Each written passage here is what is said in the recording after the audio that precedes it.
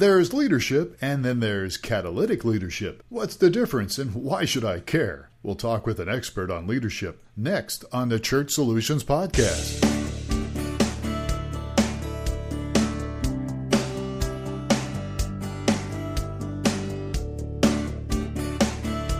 It's the Church Solutions Podcast, brought to you by streamingchurch.tv. The Church Solutions Podcast is all about helping you and your church with technology and other encouraging ideas for ministry. Now, here are your hosts, Steve Lacey and Phil Thompson. Welcome to another episode of the Church Solutions Podcast. My name is Phil Thompson. And I'm Steve Lacey. Steve, this is episode number 350, according to Apple. And you're a muscle car guy. 350 must ring a bell for you. Yes. The good old Chevy 350, huh? The old Chevy 350. The workhorse. It was a good engine. Some of my Jeep friends still use them, but not me. I use the good old AMC 360. But anyhow, enough of this muscle car talk. We've already lost our audience now. We have a guest today on our podcast. It is episode 350. And our guest, let me put my glasses on so I make sure I get his bio correctly. He's a leadership coach for Catalytic Leadership. He founded this organization years ago to help leaders intentionally grow and thrive. He's also served in the local church now for almost 25 years. He's a pastor and author. He's a speaker. He's the lead pastor of Southview Community Church. That's over there in near the Washington, D.C. area. What is it? Herndon? Is that what it is? Herndon, Virginia. He served there for over 17 years. He's got a lot of credentials, but he's originally from Birmingham, Alabama, and he now lives in Northern Virginia with his wife, and he's got two daughters. So welcome, everybody, William Attaway to our podcast today. Hi, William. Hey, thanks so much for having me on, guys. It's an honor to be here. Yeah, it only took me 30 seconds to butcher your name. I'm so sorry. It's William C. Attaway. I saw the C and I jumped ahead. Plus, my eyes aren't that good. Well, William, we're glad to have you here with Steve and I. Thank you again for being with us. It's a pleasure to interview you. I thought we would talk a little bit about leadership today because your book is called 12 Catalytic Leadership. Easy for you to say. 12 Keys to Becoming an Intentional Leader. And intentional leader who makes a difference. So I'm going to just jump right in here. We'll let Steve Lacey probably throw in some questions here. But leadership, why is it such an issue today in the church? I don't think you have to look far to see the power and the impact of a good leader and of a bad leader. The newspapers are full of stories of both. Good leaders make a difference because they have influence and they influence other people for good things, good reasons, good purposes, a good mission. Bad leaders will often influence people for their own self, for their selfish purposes or ambition or money or any motivation you can think of. I think leadership is something that we often talk about and we laud, and innumerable books have been written on this.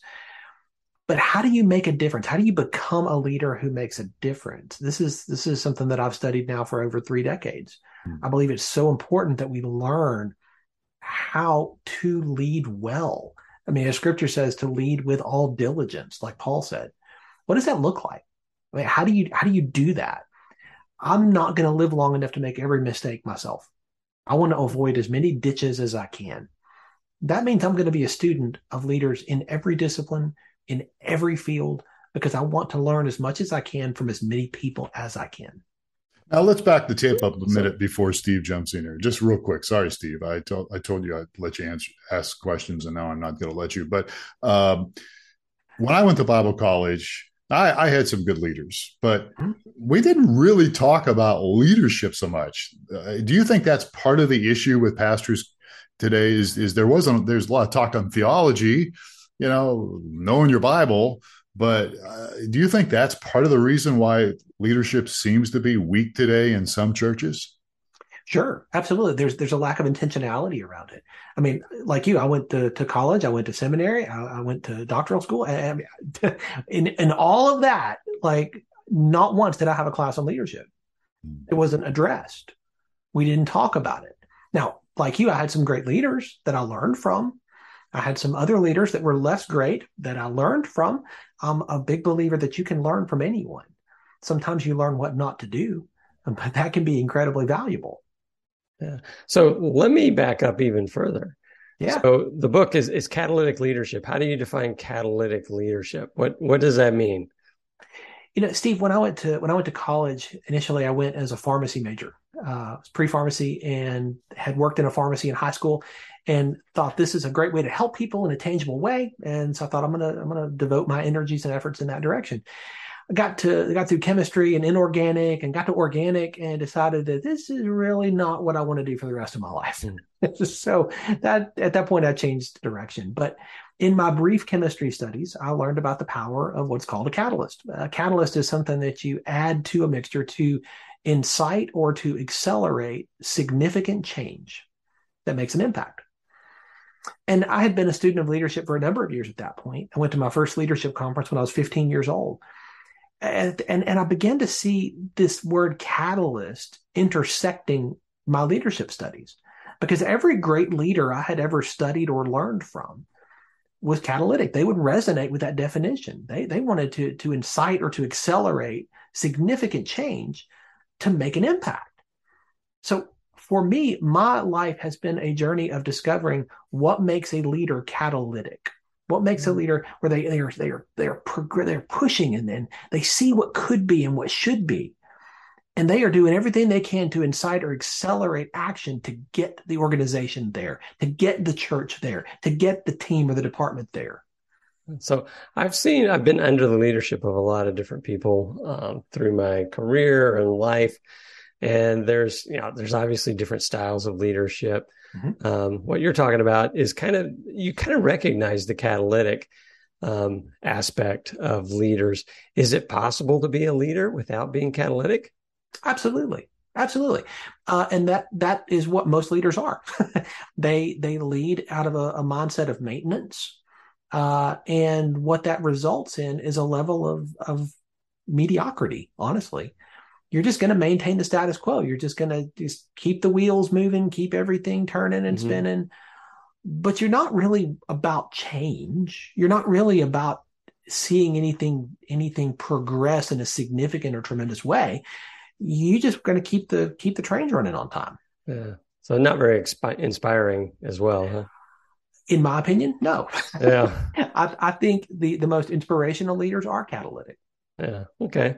So what do you think is holding back pastors in the area of leadership? Is it, you talked about lack of training, or, you get out of seminary and you take your first assignment and it's kind of like throwing in the deep end of the pool, right? What are some of the challenges and how do they overcome them? I'm not sure that lack of training is as big of an element as might be assumed. That's a piece. And I think we could get much more intentional about that in our training and equipping. But the fact of the matter is, if you see seminary as your equipping and training time, and then you get that piece of paper and you walk out the door and you stop learning, that's a problem. You can't do that. And too many pastors, I'm afraid, see that as the finish line as far as their learning and training. Uh-huh. We can never stop learning. To be effective leaders, you can never stop learning. If you want the people that you lead to be continual learners, you have to set the pace. You set the tone for that. You're the example they're going to follow. So I think one piece of it is too many leaders just get bogged down in the day-to-day and their own personal development, and that learning posture just fades away. Yeah. What's the role of mentors? I think it's tremendous. Yeah. But you have to seek those out. They're not going to come to you and say, "Hey, I'd like to mentor you." Yeah. So if I'm a new graduate seminary and I've just taken over a church, mm-hmm. and I remember this when I went into management in my career at a pretty young age. I was really overwhelmed, and was looking for wisdom.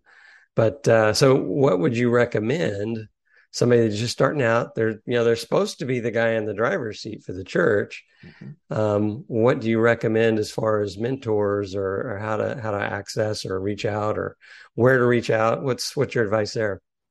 In my own journey, I look back and I think about when I first graduated from seminary and I was on staff at a church in Texas. I was one of 12 pastors on staff at this church. And I sought out the lead pastor there. And I said, hey, I would love for you to pour into and invest in me. I would love to learn from you. Can we make that happen? And he had never had anybody ask him that before. And so I had to be very intentional and, very direct to make that happen. And I made sure my schedule adjusted to his in such a way that I could make that happen with regularity and consistency. But I initiated that. When I moved to Northern Virginia, I sought out people in this community who were farther down the road than I am and who had more experience in this community because I wanted to learn more about the people here. I wanted to learn more about what ministry was like here. So I sought them out. I cannot tell you how many breakfasts and lunches I bought people and coffees, trying to come with a list of questions with a notepad and a pen. I'm just picking your brain. I just want to learn where you've been, where you're going, what you see. I can't tell you how much I learned during each one of those conversations.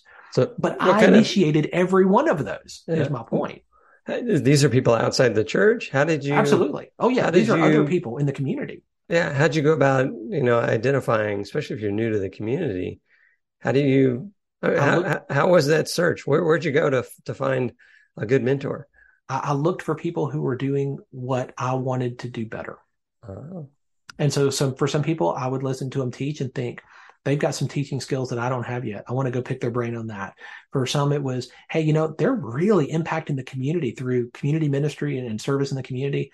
I want to pick their brain on that. For some, it was family ministry. I would listen and watch. I'm an observer. That's my thing. I watch, I listen, and I learn. And so I would look and watch and see and find somebody who's doing something farther down the road than I am. And I want to go pick your brain. I want to listen. And I've kept up many of those relationships over the years because I want to continue learning. This isn't just a one-off, right? I think people know more than they think they do, but they think they are way behind the 8 ball. But if they're farther down the road than I am, I can learn something from them. Yeah. And was everyone open to sharing their time with you? I want to say yes. The answer to that is not yes. No, because I did reach out a number of times to different people who never responded back.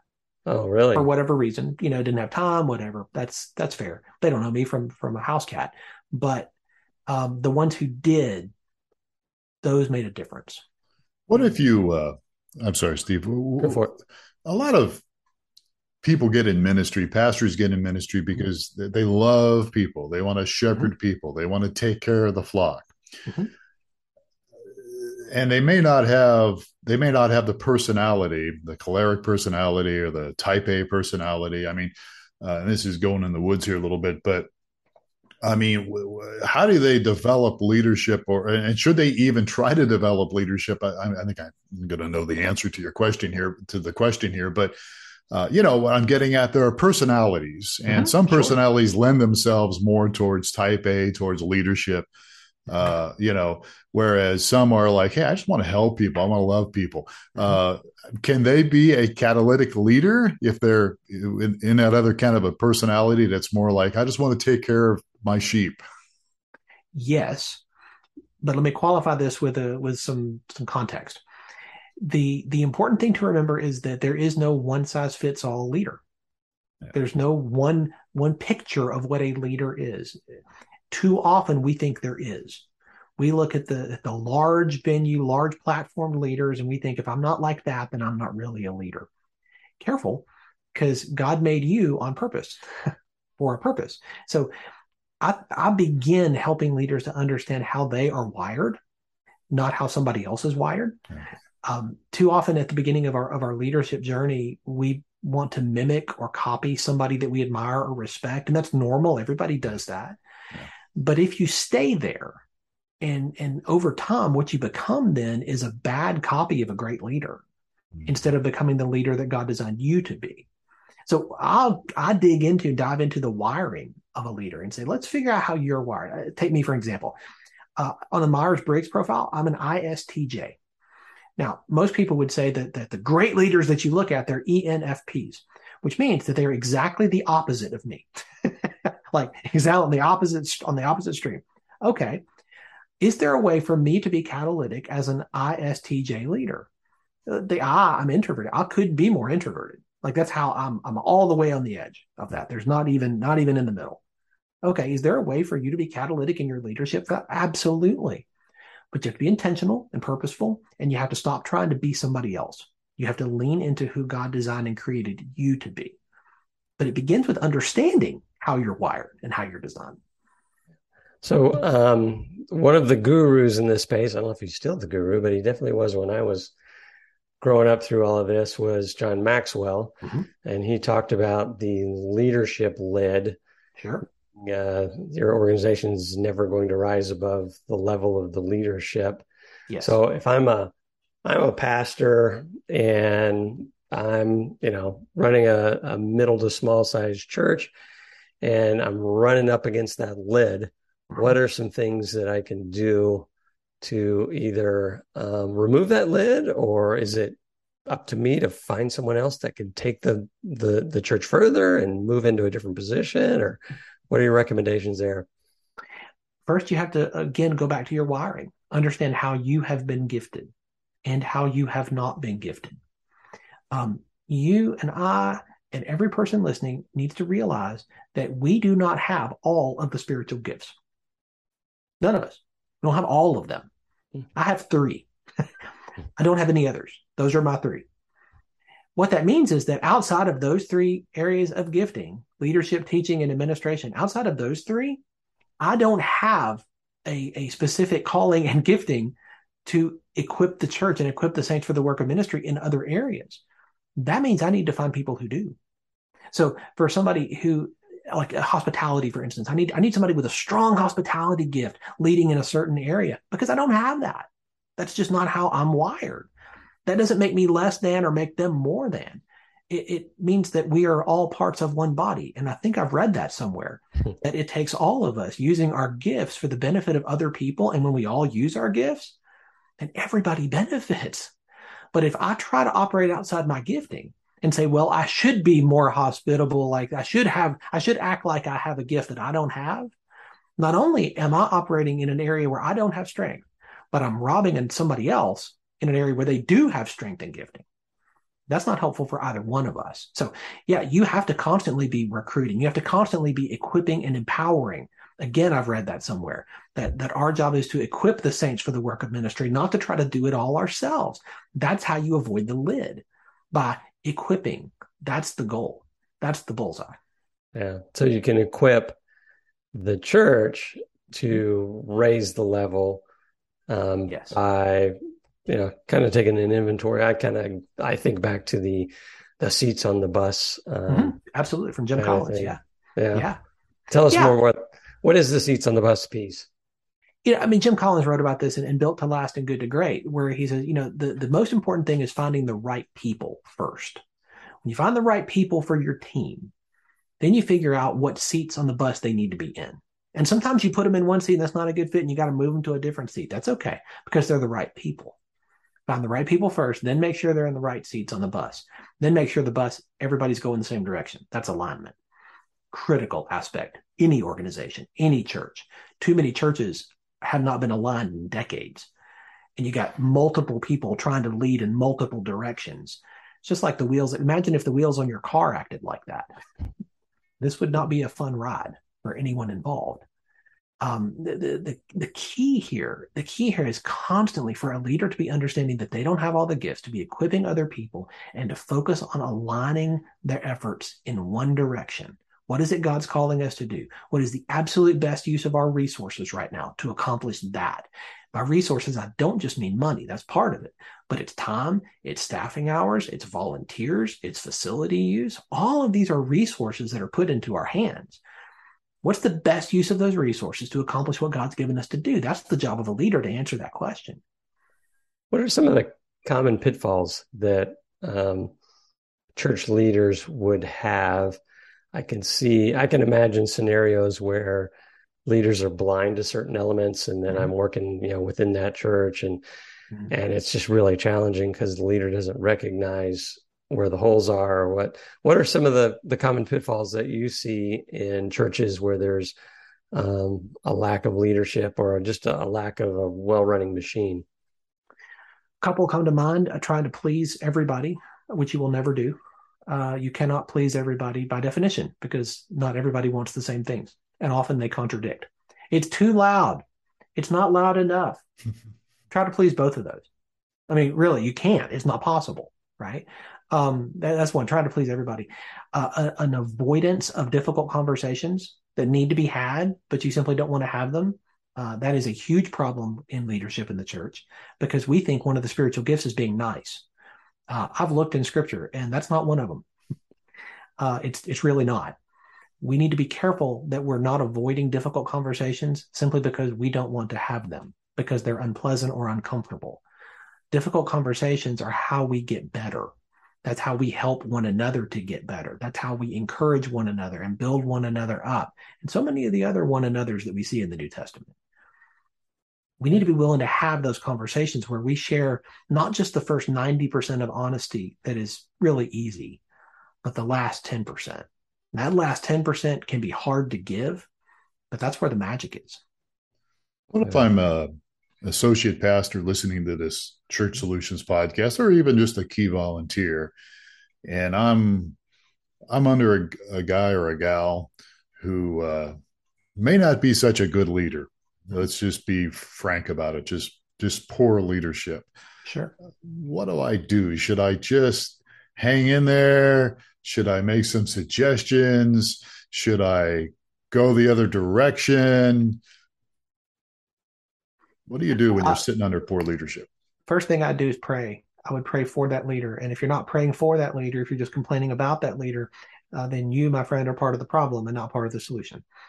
So you begin by praying for that leader. Every one of us need to be praying for the leaders that we serve under. Second thing is try to be part of the solution. There's such a thing as leading up. We tend to think of leadership as leading people that report to us, so to speak. We're leading down. There's such a thing as leading up. Number of good resources on this. One book that was fantastic that I loved was called Leading from the Second Chair. So any associate pastor listening to this needs to read that book and needs to apply it. There's so many practical things there that you can take and utilize. Something that I've used in the past is being proactive in this. And if there's an area of weakness that you see in your senior leader that you want to be a part of helping them with, I'd go to them and I'd say, hey, I want to learn more about this, whatever the subject area or topic is. Would you be willing to read a book with me on this and let's talk about it together? Like, let's learn together on this. Mm-hmm. Not only are you going to have the opportunity to learn something, but you're helping somebody else as well. Those are ways that I have dealt with this in the past, and I would encourage others. But be proactive. Don't just think it's going to get better. Bad news doesn't get better with age. Bad leaders don't get better with age. So I've heard the saying, if 10% of the people aren't happy with you, then you're not leading. Not sure where I heard it. You may know. What are your thoughts of that? I think if everybody's happy with you, you're probably not leading. I think that so often we see the absence of conflict as shalom, as completeness. And that is not what that word means. I think we need to be very careful that we're not interpreting everybody being quiet and peaceful as success, because what you could be seeing is complacency. What you could be seeing is a lack of movement and momentum. What you could be seeing is a lack of leadership. That's a very real danger. And I think in a lot of churches, they just want everything to be the same week to week. No waves, no boat rocking, just keep everything the same. That is not something I see Jesus modeling for us in the Gospels. That is not something I see the New Testament church doing. In fact, what I see is a whole lot of boat rocking. And when there are those challenges, what are the disciples praying for? Make us bold, not take away this conflict, not take away these problems. No, make us bold. Increase our boldness, God. Wow. Another pitfall. Yeah, right. Yeah. Yeah, another pitfall I see with leaders is they feel like it's kind of, I'm not sure who mentioned it, but they said if you feel like you're leading and you turn around and there's no one following you, you're going for a walk. Just a guy taking a walk, right? Yeah, and so how, if I feel like I'm a leader and I know where the promised land's going to be and I know the way to get there, but then my team's not on board, or I turn around and I get pushback or just unwillingness to follow. What's your recommendation in those kind of situations? I think in that moment, I would remember that leadership is not about getting things done. Leadership is about getting things done through other people. If people aren't coming with you, you haven't led them to. And I think that's where I would start. I would start with conversations. I would start with questions.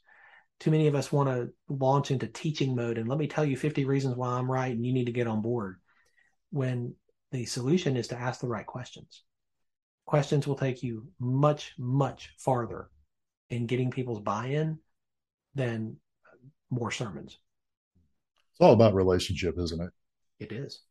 And it really is. I mean, to me, that's the whole nature of Christianity and in life in general, I think, is relationships. It's working with people. It's learning from people. It's learning from each other. Yes. Yeah. Good stuff. All right. Okay. So the book is called Catalytic Leadership, 12 Keys to Becoming an Intentional Leader Who Makes a Difference. The author, our guest today, is William C. Attaway. William, first of all, how can people get this book? You can get it on Amazon. You can get a paper copy. You can get an audio book. You can get a Kindle digital copy. It's available in all these formats. But for the listeners of your podcast, I would love to make an offer because I want to put this book into the hands of as many leaders as I can. Sure. If you go to catalyticleadershipbook.com and you're willing to cover the cost of shipping so I can get the book to you, I'll give you the book for free. What I've tried to do in this book is capture a lot of the lessons that I've learned both in my own studies of leadership and great leaders, but also in coaching leaders for the last 20 plus years in a variety of contexts, in government and military, in academia, educators, in the local church, in business, small business, C-suite types. In all of these coaching opportunities that I've had in these conversations, I've found that there are principles that apply no matter your context, because leadership is leadership at its core. And what I've tried to do is capture 12 of those threads that I see consistently, so often, again and again, because I want people to learn from them. I want people to benefit from this. Sure. Because I want to see a leader get better. I love what Craig Garcelle says about this. When a leader gets better, everybody benefits, right? Everybody on the team benefits when a leader gets better. Everybody in their family benefits. Their spouse, their kids benefit. The people that they serve benefit. When pastors get better, their congregations, their churches benefit, and so does everything they do. Yeah. That's what I want. That's what I want to see. This is why I coach leaders and why I spend so much of my time talking and writing about this, because I believe that when you impact a leader, man, that ripples, that touches so many other people. It really does. So what's the website again? Catalytic Leadership. Give it to me one more time. Sure. Catalyticleadershipbook.com. Okay, good. All right. So people can go there and they can find out more about the book and to get the offer. What do they say? Is there a contact thing there, or what do they say? Like, hey, I heard the podcast. Give me the book. You go there, give us your information. We'll get the book right out to you. All right. Absolutely. That sounds good. Awesome. All right. Sounds good. Steve, anything else before we wrap up here? That's good. I appreciate the insight. It's great stuff. Yeah, we do. All right. Well, thank you, William. Thank you so much. We need to have you on again sometime soon in the near future. Well, I've really enjoyed this, guys. Thanks for having me on. Well, good. Well, thank you. All right. And folks, thank you for listening or watching the Church Solutions podcast. And again, if you want to get a hold of us, if you missed some of that information and you don't want to back up the tape, just go ahead and send us an email, support@streamingchurch.tv. That's what we're here for, to help you and your church in any way that we can. So with that in mind, on behalf of William here, as well as Steve, I'm Phil Thompson. Please take care of yourselves and each other. We'll catch you again next time on another episode of the Church Solutions Podcast.